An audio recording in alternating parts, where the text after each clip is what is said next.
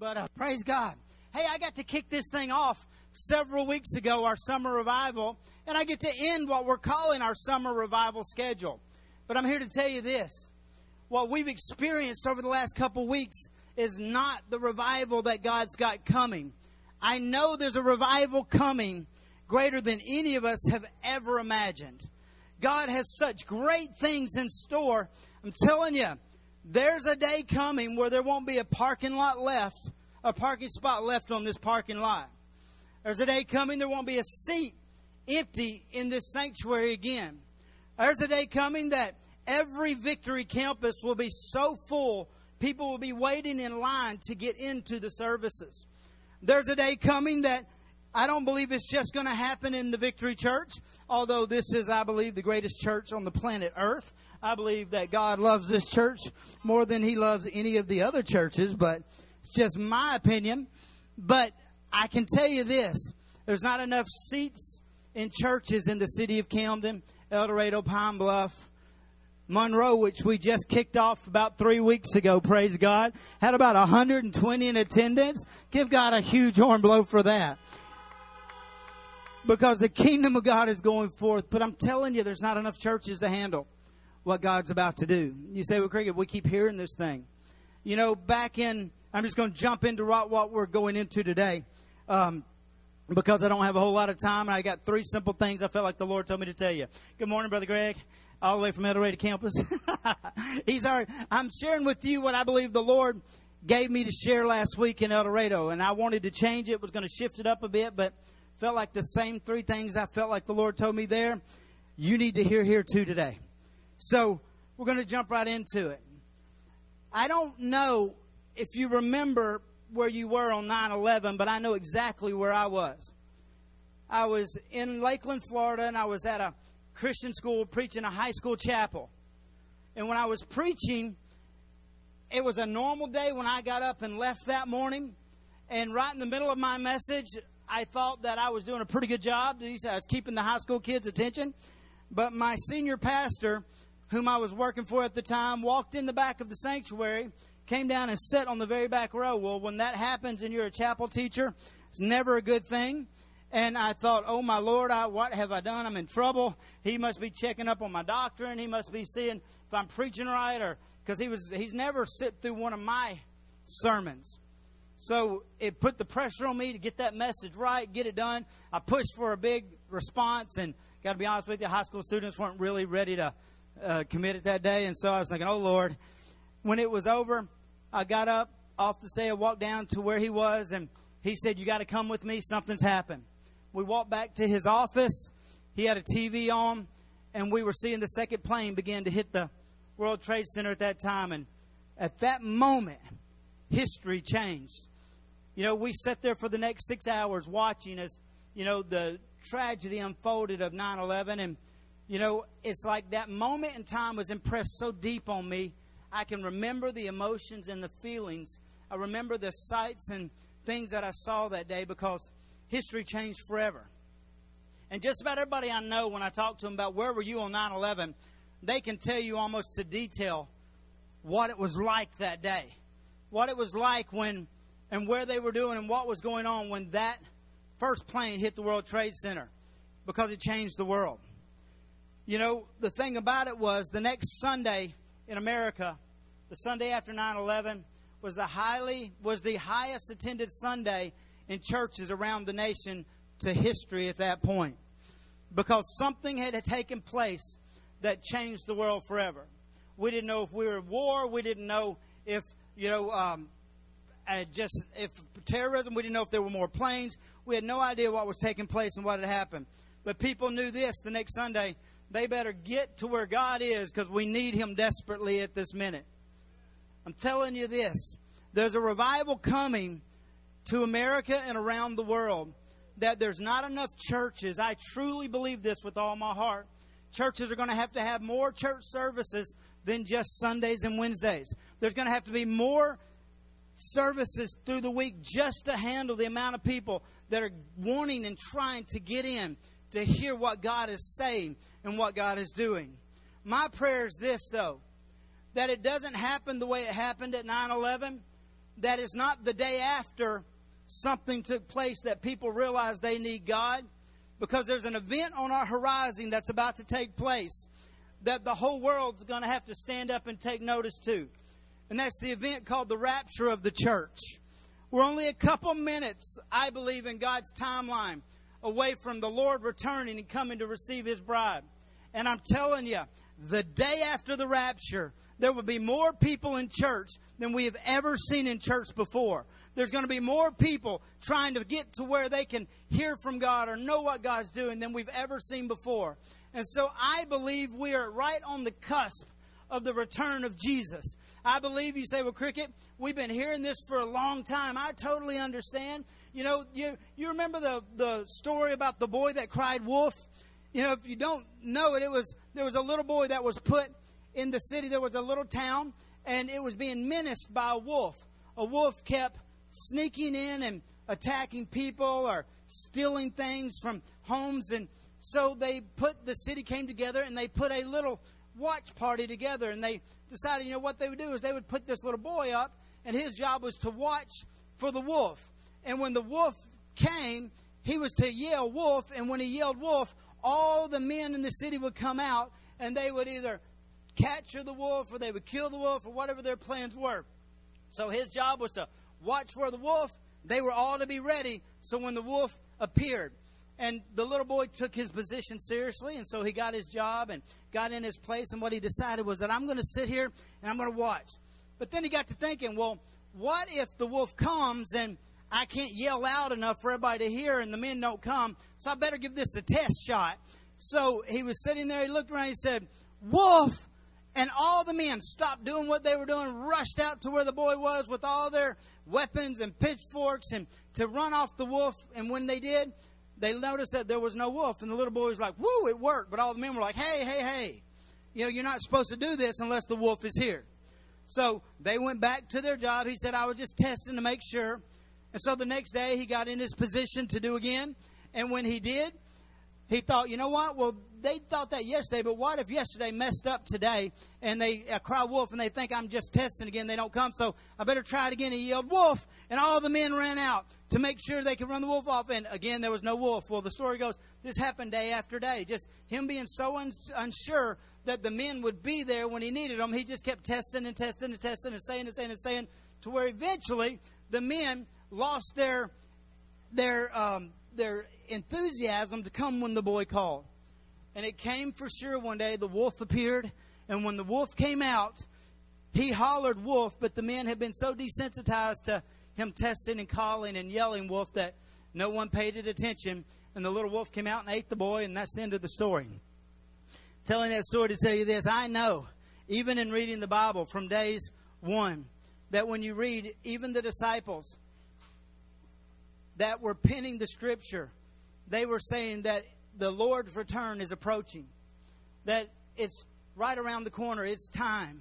And most of my life, I don't know about you, but most of my life I grew up in Mom and Dad's home. I grew up in a Christian home, and the idea of the rapture was a prevalent thought pattern in my growing up.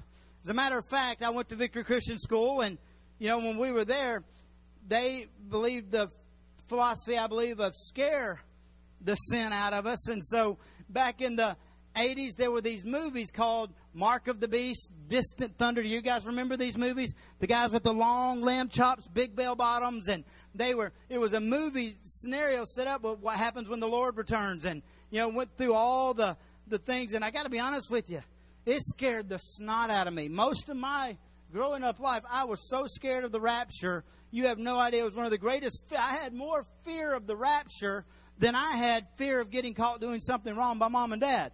And so there would be a lot of days I would come home, I would open the front door, and Mom and Dad's car would be outside, and I would yell, Mom, Dad, and if they didn't answer with the reply, instantly I would freak out thinking the rapture happened. So then I would run into the kitchen, pick up the phone, and I would dial Donald and Thelma's house, and if they didn't answer, I knew the Lord had come back.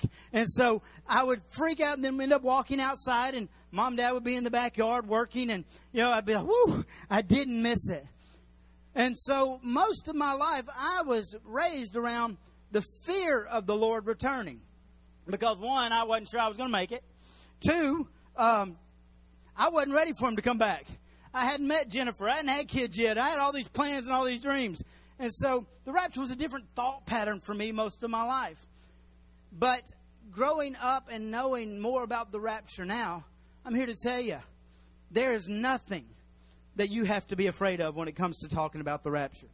As a matter of fact, there's not enough teaching on the rapture. Most people, when you bring up the term rapture, it either brings in fear or brings in confusion. A lot of the church doesn't even believe in the doctrine of the rapture. But I'm here to tell you, it doesn't matter whether I believe in gravity or not. If I step off the stage, I'm going to hit that ground because it is something God has put into place. And the rapture is a true event. I'm here to tell you, Jesus is coming back. He's coming back to receive His church. And we are closer now than we've ever been to the return of the Lord. And so I simply have a simple message today. I feel like the Lord come to tell me, for me to come tell you, number one, the rapture is coming. You say, well, Cricket, Lord, trying to scare us. No, I'm trying to encourage you. And hopefully over the next few minutes, I'll be able to lay that out for you the best I can. And there's also the thought pattern. People don't know much about the rapture because it's such a complicated and foreign teaching of end times. I got to be honest with you.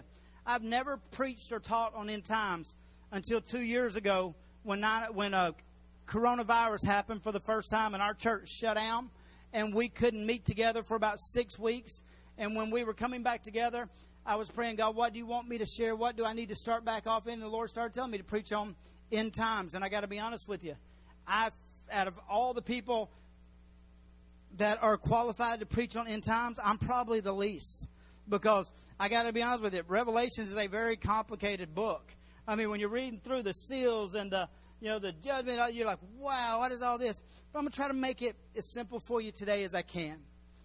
There's a school of thought that doesn't believe that the rapture is actually an event. As a matter of fact, that they say the word rapture is not even in the Bible. Well, hopefully today I can change that opinion because it is in the Bible. And I want to share with you today also that the rapture is nothing to be afraid of. Now, getting left after the rapture is something you ought to be afraid of. But there's good news on that too. I titled this last week, Rapture Ready, because I believe that you need to be ready for the return of the Lord. And I believe this, if you're not ready, you need to be ready for what's going to happen after the return of the Lord. So over the next few minutes, I hope I can just break this down for you. Say, Cricket, well, this is not a good revival message. This ain't going to fire me up. I want it to. I want you to know. And God's got such good things in store for us. We have no idea. But I don't want us to have to hear about the rapture after it takes place. Well, let's jump right into it. The doctrine of the rapture is actually one of our 16 fundamental beliefs here at the church. We believe 16 fundamental truths. And if you don't know what those are, you need to get a membership class. Pastor Donald, Sister Stelma, they teach it. They need to take you through it. But according to the prophetic calendar that just about every major theologian right now in the church world says is that every prophecy up to this point in the Bible has come true or come about or been fulfilled except for the rapture of the church. That is the next prophetic event on the prophetic calendar. You say, Cricket, I don't believe necessarily in prophecy and end time stuff. Well, 1/3 of the Bible is prophecy and toward end times events. So you're saying that you want to believe 2/3 of the Bible that maybe you can understand, but you want to leave 1/3 of it out? I'm telling you, you can't take the gospel without taking into consideration all the prophetic and prophecies that God's given us about our future. Because the entire story of the gospel is that you have a great future, that God's done things for you in the past that sets you up to have eternity with Him. That is the story of the gospel. And so you can't disregard end time things just because maybe we don't understand them. So today we're going to talk about the next event in the Bible, which is called the rapture. Now, the word rapture is not a big word. It's not hocus pocus. Well, actually, where we get it from, we get it out of a Latin word which means rapturus. It came rapturus. As a matter of fact, the Bible, let me go ahead and read the scripture to you and then we'll get into it. It says, the first mention of what we call the rapture is found in John 14, verse 1. And when you read this scripture, it's actually in red letters, so you can't deny that Jesus himself talked about this event. Jesus started off in John 14:1, and I've used this scripture many, many times in preaching funerals. This is not a funeral scripture, although it brings hope when you're going through a funeral or someone you loved has passed, because it tells us what our future will be. But Jesus actually mentions, he put this here, he mentioned what the rapture would be. He said, let not your heart be troubled.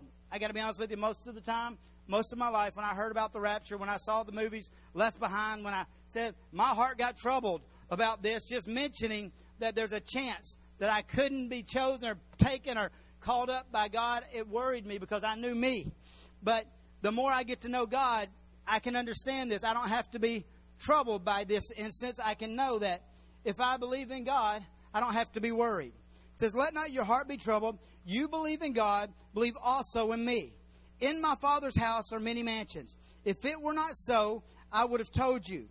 I go to prepare a place for you.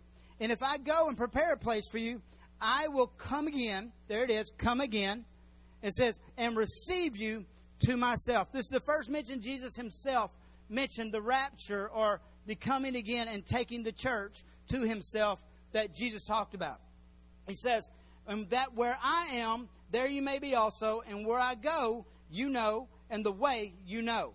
Jesus himself began to talk about this coming again event and taking those that believed in God and believed in him with him.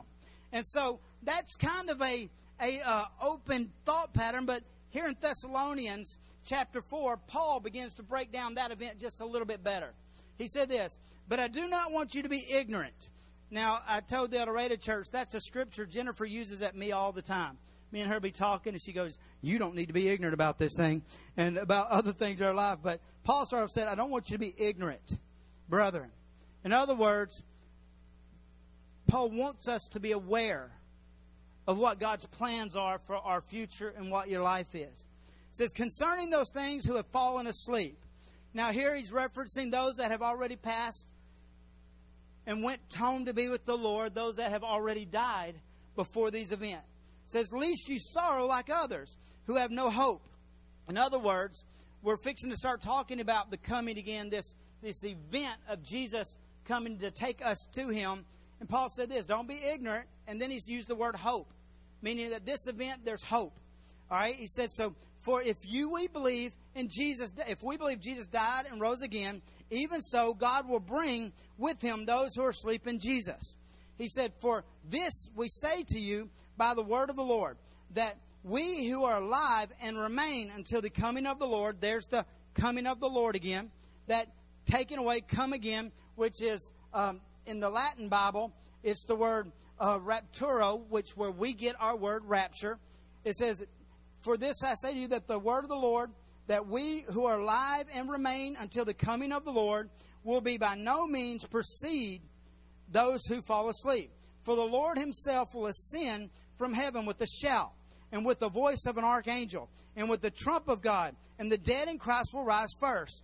And then we who are alive and remain shall be caught up. There's that rapturo word in the Latin Bible. You know how many words we get from the Latin language that we pull into our root words, come out of Latin words? For people to say that the word rapture is not in the Bible means we would have to discredit most of the English words that we use in our language, because we pulled them out of different languages. And if you took a Latin Bible here today, the word rapturo would be right there where it says caught up.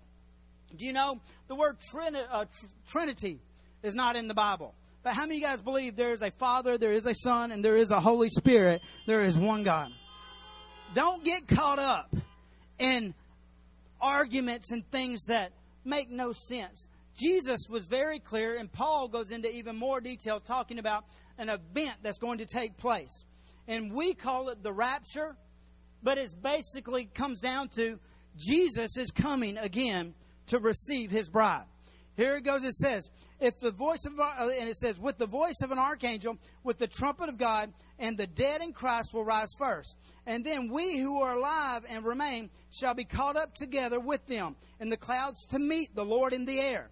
And thus we shall always be with the Lord. Therefore, comfort one another with these words. Every time Jesus mentioned the second coming of the Lord, he always said, don't let your heart be troubled, or hope and courage. Paul here says we should be able to talk about this event that's going to take place, and it bring comfort to each one of us. My desire today is not to scare anything out of you. My desire today is to prepare you for what the Lord's about to do for you, your family, your loved ones, and everyone that you care about in your life. It said, Paul said, I don't want you to be ignorant about this thing. I want you to get ready. I believe today, more than ever, we need to be rapture ready and know what we're going toward. Now, first of all, I want to explain what the rapture is. The Bible says that it's a coming again. Jesus, after he ascended to heaven, he went to heaven, and it says he's preparing a place for us. Now, you need to understand this. God doesn't waste time, energy, or effort. Everything is according to plan. And so Jesus said, I'm going to prepare a place, and when I go to prepare this place, I'm going to come back and take you. Somewhere in our future, somewhere on a morning, a day, an afternoon, just like when we woke up on 9/11, we had no idea an event was fixing to take place that would change the world. Somewhere in our future, there's going to be an event take place. You're going to get up or you're going to go to bed just like normal. And in that time, the Bible says that Jesus is going to return. And when he returns, said he's going to give a shout. Now, I've read and I've studied as many people as I could during this process to be able to share this as simply as I could. I want to draw a picture out for you what the rapture is going to look like. We're going to either wake up, or we're going to be going to bed, or we're going to be going through our day, and there's going to be a shout. Jesus is going to shout. And when Jesus shouts, here in the scripture it says that with him, when he's coming, are going to be those that have already died here on the earth, that have died before the return of the Lord. Their bodies have been buried in graves. Everyone here that had a loved one or a believer in their life that has passed already at this point, you could go to where they're probably buried right now. And the Bible says this, that their body is there, but that's not where they are. The Bible says to be absent from the body is to be present with the Lord. When you die here, your body is here. But instantly, when you die, you take your last breath, your spirit is with the Lord. And if you're a believer, that's a good thing. And the Bible says this. The Bible says that for us to be absent by His presence with the Lord. There's even scientific evidence that you have a body, you live in a body, you have a mind, but you are a spirit. When they take people and lay them on a table, and they're taking their last breath, scientifically they have measured and weighed people right before they die. And when they take their last breath and they exhale that last breath, even the physical weight of a body changes. They call it 8 grams. There's an 8 gram. So I was encouraged. I told El Dorado last week, I'm so excited about the rapture because the minute it happens, I'm going to go from being overweight to only weighing 8 grams in heaven. That's awesome to me. But I don't have to worry about dieting no more or what I eat because the spirit weighs 8 grams. Hey, praise God. So when a person dies, their spirit leaves their body.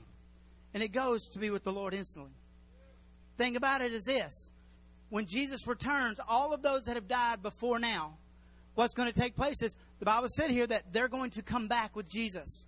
And when they come back, before we're caught up, the Bible says that they are going to come out, their bodies will be called up out of that grave. You say, Cricket, now we're really talking about hocus pocus stuff.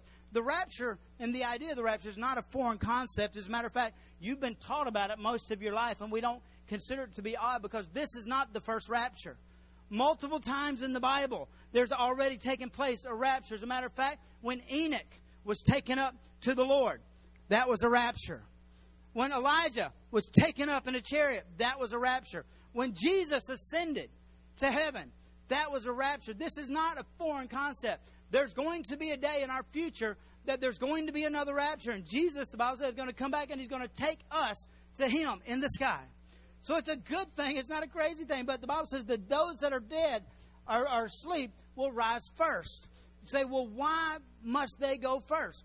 Well, because your future in heaven in eternity is not going to be you sitting on a cloud in heaven and playing a harp. Man, heaven is a very active place. As a matter of fact, every time you see in the Bible a glimpse of heaven, things are taking place. As a matter of fact, when Jacob laid his head on right and had a dream and he saw heaven, it says angels were ascending and descending. Man, you think you're busy now. You wait till we get to heaven. Man, we're going to be so busy doing things and getting to be a part of things. And, man, life does not stop here. Life was built for eternity. God created us for eternity. But the thing about it is, these bodies that we're in, they were made for earth dwelling, made for earth living. But in the future, you're not made to just live on earth. You're going to be, as a matter of fact, if you go forward and read it in time, you're going to be coming back and forth here quite a bit. You're going to be busy. You're going to be doing it. So these bodies that we have will no longer sustain what we're able to. We won't be able to take this body to heaven. So when the Bible says that, when the Lord comes back, the first thing that's going to happen is the dead in Christ rise first. And it's not going to be their skeleton bodies climbing up out of a grave or dust and rot coming out. No, they're going to come and get their glorified bodies. I'll show you here just a second. I'm just going to draw your picture, then we'll get into the scripture reference. Instantly, their glorified bodies, their heavenly new bodies are going to come. You say, well, Cricket, what does that body look like? Well, Jesus showed us kind of like what that body will look like. When he was risen from the dead, he came back in a body, and it was a glorified body. And his body had the scars of what had happened to him here, but it had supernatural abilities. The Bible says, as a matter of fact, when they were walking down a road with the disciples, he was there 1 second, and 1 second he was gone. Man, he was able to just transport wherever he went. Then another place says that the disciples were in a house and the door was closed, and Jesus walked through the door. But yet they could touch him in that room. There's a glorified body, and God is going to give He's going to create a glorified body for every saint that is passed. So it brings up the question, well, what about those that were cremated? What about those that died at sea? You got to understand, man, God's way bigger than even anything we can imagine or think. You don't got to worry. God's word will be true. And this is what the Bible says. The Bible says they will go first. And then instantly, they go first, then we go. And the question is, well, how do we go? Well, I was listening to Tony Evans. I love Brother Tony. He's probably one of the most well-respected ministers in the Bible. And this is what he was talking about this event. He said, there in the scripture, it talks about Jesus comes back and he gives a shout. But then it says the archangel, the one there with him, gives a shout as well. And then he brought up the scripture where in Psalms 91 it says that he will give his angels charge around about you to keep you in all of your ways. Now, again, I'm quoting Tony. He said this is what he believes is going to happen. He said when Jesus and the archangel and the saints come back, he said Jesus is going to look over at his archangel, which is ahead of all the angels, the boss, and he's going to say, get them. And the archangel is going to look down at the angels that are surrounding you and your family members and all your loved ones down. He's going to say, get them. And their angels that are with you everywhere you go are going to take hold of you and snatch you up in the air in the twinkling of an eye. And at that very moment, your body will be transformed to the glorified heavenly body, just as Jesus had. Because we'll show you in the scripture, Jesus said, I'm going to bring you to me, and you're going to be just like me. Our bodies will be transformed. Hey, I'm here to tell you, that's good news. That knee that's been bothering you, it's no more going to bother you. That headache, those problems, those limitations, your sickness, you may be here today, and you've got cancer in your mortal body. Cancer will be dealt with. There will be no more sickness, no more disease. You will be completely transformed in the twinkling of an eye. You will have a glorified body, and you will be snatched up to meet the Lord in the air. Is God going to come all the way back down? No. He's going to pull us up there. It's going to be a rapture. And we're going to meet him, the Bible says, in the air. Now you say, Cricket, why are you telling us all this? I'm going to, hopefully, to the best of my ability, explain this to you, why we need to know this. Number one, why the rapture, you need to know it, and why it has to happen is because Jesus said it. When Jesus said it, there's no going back. Everything that Jesus says has to be true. If the rapture were not going to take place, and Jesus said it in John 4, that means my sins can't be forgiven. That means, because the Bible says that God cannot lie. So he's not a man that he can lie. Everything that he said must come true. The rapture was such a big enough deal to God that, like I told you, 1/3 of the Bible is written about prophecy and end-time events building up to it. And every prophecy up to this point has come true to the letter. Next thing is you need to know this. The return of Jesus is mentioned 329 times in your scripture. In the Bible, 329 times, the Bible mentions Jesus' return.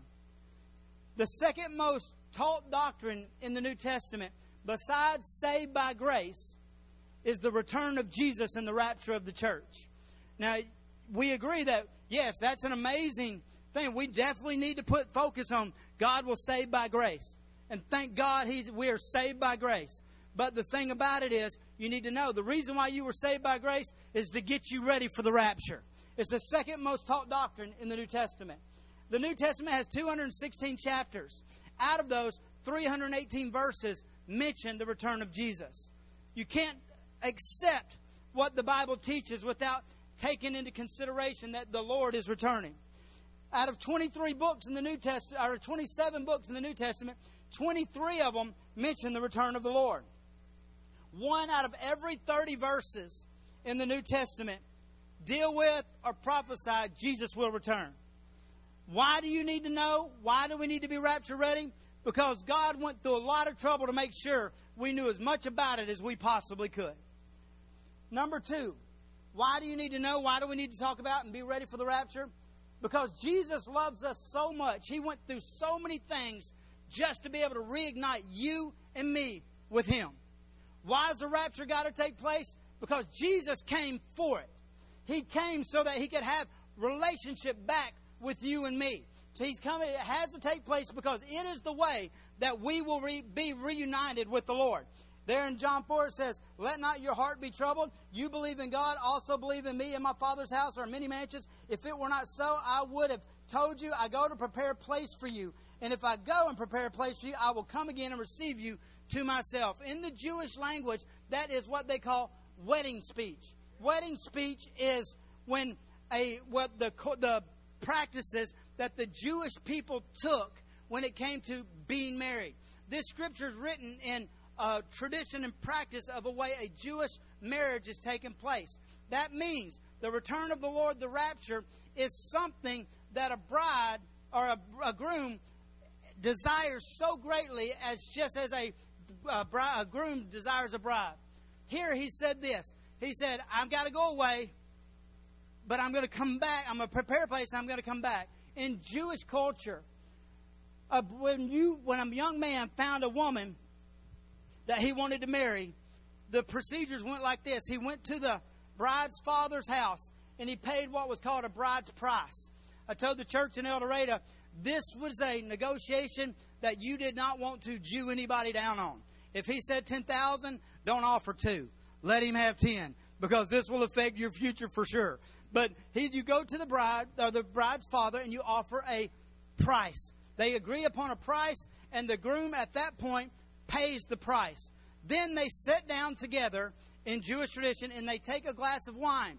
And they both take a drink of that glass of wine. And then the groom is to say, "I will not take a drink of this wine again. I will not drink from this cup again until I return." And he sets the glass down. Doesn't that sound familiar? Have you not heard somebody else say that before? He said he sets it down and he goes away. And he goes back to his father's house. And he either builds an apartment or a house on the father's property, or he adds a room to the house. And the groom cannot return for his bride in tradition unless the father signs off on the work has been complete. And so when Jesus said, "Nobody knows the day nor the hour except for my Father," because in Jewish tradition, the groom couldn't say, "Yep, this is good enough," and take off. Because I believe got married one day. I remember on my wedding day, I wasn't caring too much about how straight my tie was. I wasn't caring about how straight my pants were. I was ready to get up to the altar and get on to the honeymoon. But my dad and my parents, they made sure I looked good for the pictures and all that before we stepped out on that stage. Because, see, grooms get so excited about receiving their bride. I believe today in heaven, Jesus is just waiting on the edge of His seat to come. But it says He can't come till the Father signs off on it. And no one knows the time but Dad. And when the dad would walk into that room and he would inspect it and look around and say, "Yep, it's ready. Go get her," the groom would take off running to receive his bride. We are there. We are right now standing at the moment in time that Jesus is getting everything prepared. You say, "Well, Cricket, how do you know if we don't know the day or the hour? Well, if you've been pregnant, I've never been pregnant, but my wife has been a few times, and I went to a lot of doctor's appointments with her. And while we were there, we would go in and we would take a test, and the test would show that she was pregnant. And at that moment, the doctor couldn't look at Jen and say, hey, that baby's going to be born on this day, at this time, at this moment, this hour, this second. But what he could do was look at her, and he saw the signs. He saw that as her belly began to grow, and her ankles began to swell, and her attitude began to adjust, we knew we were getting very close to there being a baby born. And although a doctor, a trained professional, could not have told us exactly when, as a matter of fact, there came a day he said, y'all need to go get your bags ready. How many guys have been in that spot where the doctor told you need to get your bag ready because you're getting very, very close? I'm here to tell you, the Lord has me here today to tell you, you need to get your bag ready. We're closer than we've ever been before. The return of Jesus is going to happen. And although we can't tell you the exact moment and the exact time, we can tell you this. Every sign through the entire world, you can turn on the news right now and it doesn't do anything but point toward the return of Jesus. The return of Jesus. Whether you're watching world news, what's going on in Afghanistan, or you're watching what's happening in New Orleans today, you are seeing the signs that the baby's about to be born. Jesus is about to return. So why does it need to take place? It needs to take place because Jesus, it can't wait to come back and take His bride. Number 3, why do you need to know? Why do we need to talk about it? Why do we need to tell you to get rapture ready? It's because God wants you to be saved from the events and the wrath, the Bible says, that is to come. Now, I want to read this to you. It's in 1 Thessalonians 1 verse 10. It says this, and to wait for His Son from heaven, whom He raised from the dead, even Jesus, who delivers us from the wrath to come.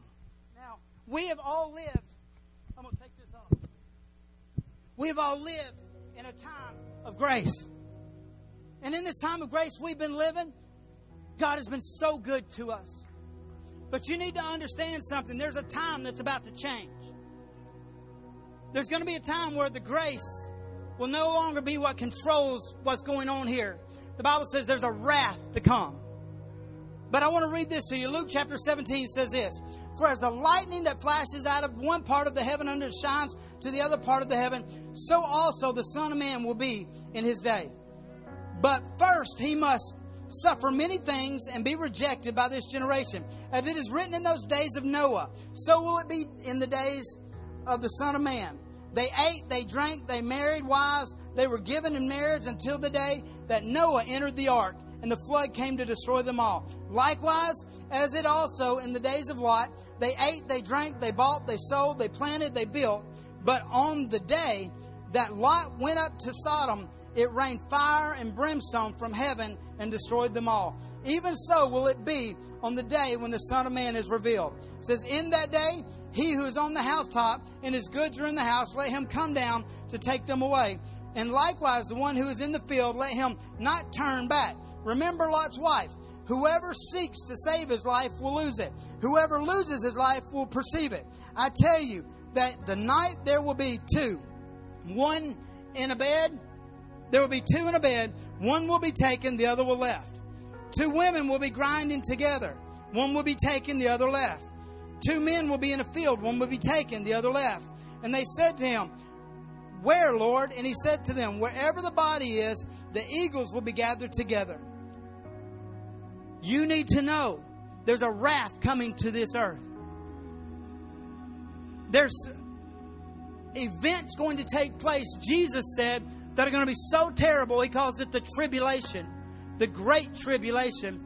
There's going to be events take place on this earth that Jesus said that if God didn't stop it, that no man would survive.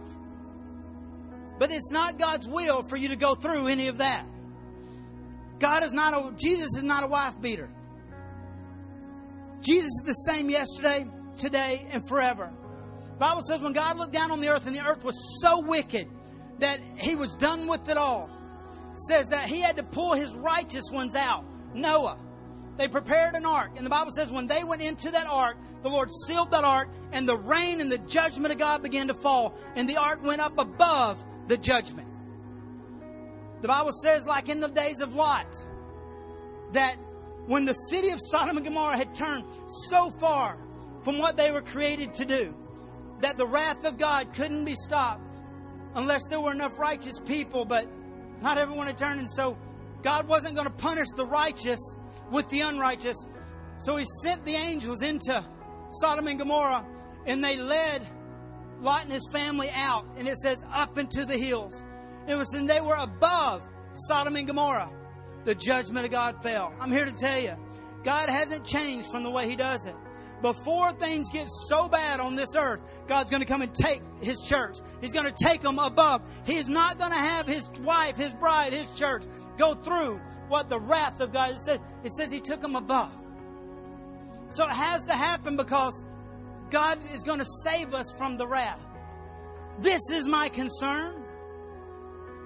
When you read the story of Lot and his wife, they walked with the Lord. They knew the Lord. They served the Lord. But it got time for the judgment of God to come, and God sent a way for them to escape. He sent the angels to get them out. And as they were on their way out, Lot's wife turned back. Man, I tell you, if I've ever seen anything make people turn back, COVID has made people turn back. I've known people that have walked with the Lord for the last 20, 30 years, served the Lord, parts of churches, in serving God. But then all of a sudden, COVID happens, and man, you can't get them out of bed on Sunday morning. You can't get them to read their Bible. You can't. They look back, and the Bible says Lot's wife was turned to a pillar of salt. She was stuck there for eternity. Here to tell you, it's not God's will for you to get this far and be left. It's not God's will for you to get this far and turn back. Man, don't let what's happening in the world draw your attention away from God getting you to where He's created you to be. And that's back with Him. Closing real quick. Why must He come back? Because He's going to come back and get the glorified bodies of those that have already passed, the faithful that God. In 1 Thessalonians 4:13 says, don't want you to be ignorant. In 1 Corinthians 15:50 it says, now I say to you, brethren, flesh and blood cannot inherit the kingdom of God. These bodies weren't made for it. It says, nor does corrupt inherit incorruptible. Behold, I tell you a mystery. We shall not all sleep, but we shall be changed in a moment, in a twinkling of an eye. What's going to take place is this.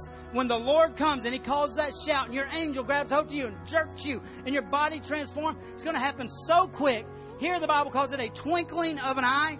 They've measured it out, and they believe that a twinkling of an eye, in other words, how long it takes light to reflect off of an eyeball, is 1/15 of a second. If you're waiting to get your life right before, when you hear God call, you're going to miss it. You don't got time. He comes back, like the Bible says, like a thief in the night. He's not stealing from the church. He's stealing the church from the world. Can you imagine what this world's going to be like when every good-hearted person on this planet is gone?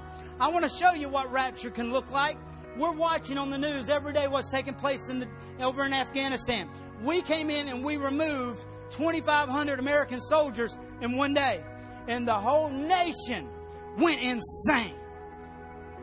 We had to send 6,000 soldiers back just to try to get control, and we came. Do you know what's going to happen to this planet when every good-hearted, spirit-filled person is taken away instantly?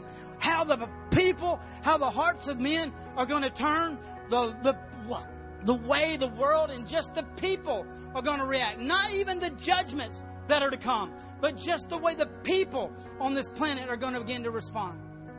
You don't want to miss the twinkle. And if you're waiting for the twinkle, you've waited too late. You need to make sure right now that you are rapture ready. Number 5, it says the rapture has to happen because God's not going to let the devil keep doing what he's doing. He is going to be defeated. And the Bible says that He's got to come and take the church out so that He can deal with the devil. At the end of all this, the Bible, I want you to know, the devil is defeated. He is defeated. He gets put into hell, and he must stay there for eternity. The rapture's got to take place so that God can finish the deal with the devil. Number 6, it proves that Jesus is the Son of God. I tell you, there's going to be a lot of Buddhists. There's going to be a lot of Muslims, a lot of Mormons that have questioned, is Jesus really real? And there will be no doubt on the day of the rapture. Now, they're probably going to say that it's UFOs have come and snatched people off the planet. That's why I believe, look at the signs. You can turn on the news, and even the United States government and almost every government around the world is showing now proof and evidence that there are UFOs that we cannot explain taking place. They've always kept this hid. They're revealing it now. Why? Because the signs are getting closer. Now, you need to know why this is important. The reason why it's important is you need to know because God never intended for you to miss it. Now, let me tell you this. To be rapture ready simply means that right now you give your life under the lordship of Jesus. In other words, you just don't get saved. You don't ask Jesus into your heart. That's not even in the Bible. What you do is you give your life to Jesus for Him to be the Lord of your life. In other words, you let Him be Lord. You say, God, I'm yours. I believe you died, you rose again, and I give myself to you, and I ask you to Lord my life.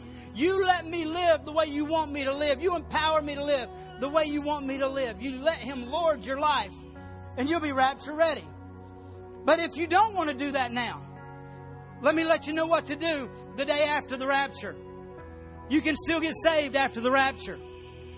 The Bible has a lot of evidence in it talking about, yes, after the rapture takes place, you can get saved, but you're going to go through a lot of hell before you get a chance to get out of here. As a matter of fact, when it describes the Great Tribulation, the Bible says there's going to be a time that people are going through so much that men are going to beg to die, but they won't be able to. There's going to be a season that people are going to be going through such things that they're going to want to die, but they won't be able to die. There's going to be the rise of the Antichrist. You're actually going to see what the spirit of the Antichrist looks like. And he's going to convince the world that he's good the whole time he's leading them to hell. He's going to put out a mark that he's going to have people take. And, you know, the mark is not the COVID shot. I'm just telling you that right now. Because they did not get, the Bible says the mark of the beast will be on my right hand or on my forehead. It will be his name, his number, or it will be the mark of the beast. So it's not in my arm. When they gave me a shot in my arm, I did not get the mark of the beast on my hand. If they would have tried to stick me in my hand, I probably would have hit them. If they would have tried to stick me in my forehead, they would have still been laying on the floor now. That's not the mark of the beast, but there is a mark coming. And if you receive it, the Bible says that you will never, ever get to go to heaven. You will be damned for hell for eternity. So I need to make sure you're rapture ready. These are the three things I felt like the Lord told me to tell you. Number one, I need to tell you the Lord is coming back. You have to believe it. Number two, you need to be ready for the rapture either before. Give your lordship of your life to the Lord now, or you need to do it after. But don't you play games anymore. If it takes 1/3 of the world being taken for you to believe and finally sell out to this thing, then you do it the day after. And I believe every church in the world will be so packed to the brim of people saying, I'm ready now, but it's going to be too late, but they can still make it to heaven. They're just going to go through all the hell that's going to take place here. But then at the end of the tribulation, when Jesus returns for the second coming, then you'll be given a chance if you've given your heart to there. But if you receive the mark, you go in the third day, don't take the mark. Now, I'm going to throw something real quick. I'm going to try to do this in 2 minutes. I believe we're closer than we've ever been before. Everything in the Bible points toward the day that's about to approach. As a matter of fact, even in the Old Testament, in Leviticus 23, when God told the children of Israel to partake and perceive and do these things, He gave them 7 feasts He told them to participate in forever. He said, do these 7 things every year forever. Do it.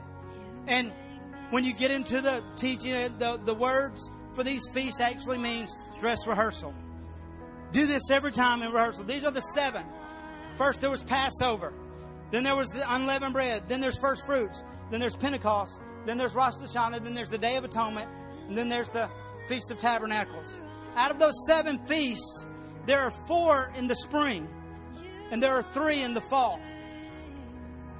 These 7 feasts that they were doing in the Old Testament represent God's timeline for our future. Everything points back to Jesus in the Bible. And it's not coincidence. It's actually prophecy.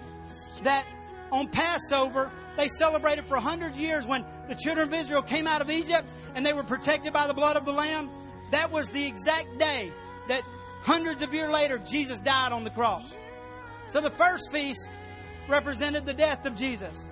Unleavened bread happened 7 days after, was the moment that Jesus died, the next day began the Feast of Unleavened Bread. What did it represent? It represented that the sin was taken out for the world. If you participated in that feast, sin was forgiven. You were washed clean. Number 3 was the first fruits. The first fruits happened 3 days after the Passover. It is when Jesus was resurrected hundreds of years later on that day.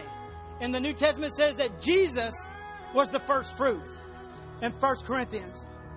Number 4 was Pentecost. 50 days after Passover, they celebrated Pentecost. And that was the day. To the day. Read it.